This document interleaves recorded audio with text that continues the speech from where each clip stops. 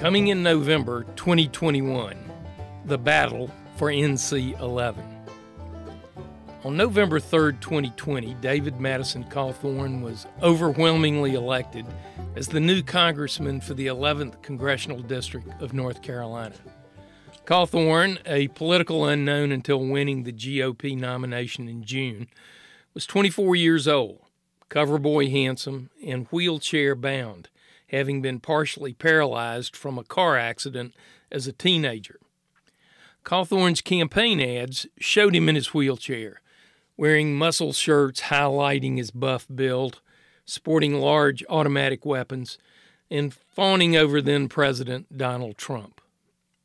Upon taking the oath of office, Cawthorn immediately solidified his persona as a Trump loyalist by egging on the mob gathered on January 6th at the Capitol, telling them, "You've got a lot of fight in you."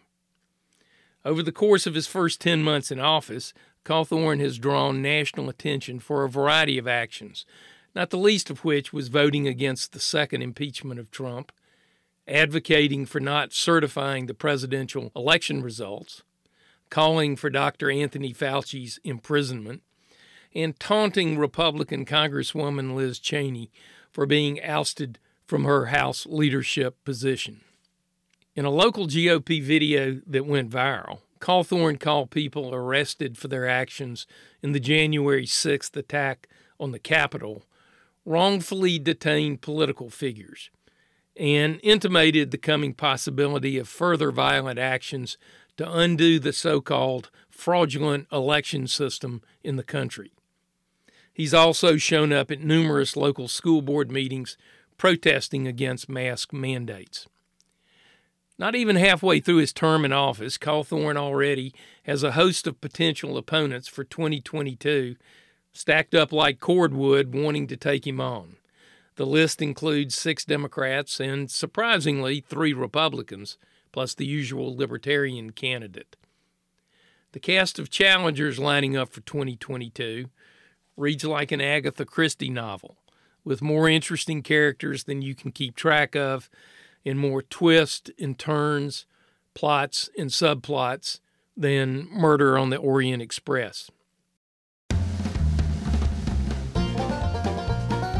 I'm Bob Orr, and I'll be your host on the battle for NC 11 as we march forward in the months ahead toward the culmination of the 2022 election.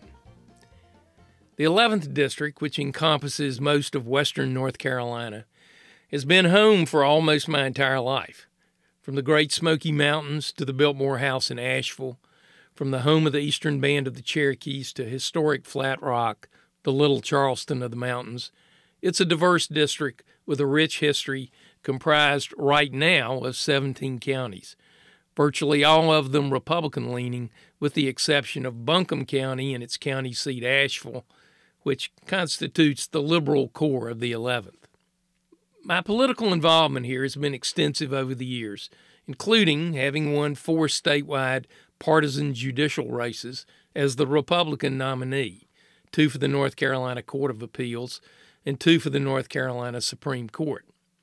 But as a Kasich delegate to the 2016 GOP National Convention, I was in effect booted out for refusing to support Donald Trump.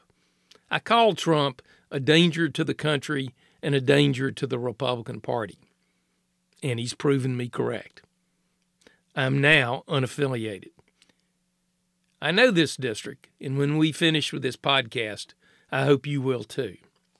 My objective is to provide not just the voters in NC 11, but interested individuals all across the country with the inside information about the candidates and their campaigns as we crisscross one of the most fascinating congressional districts in America.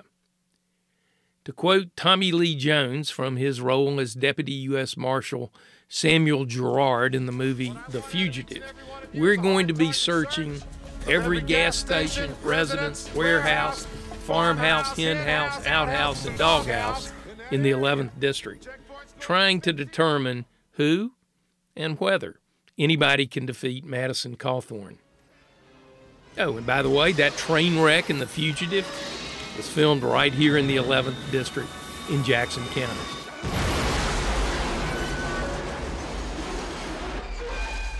I hope you'll join me beginning in November. You can find this podcast on all the platforms you normally use, as well as at our website, www.battlefornc11.com. So, let the battle begin.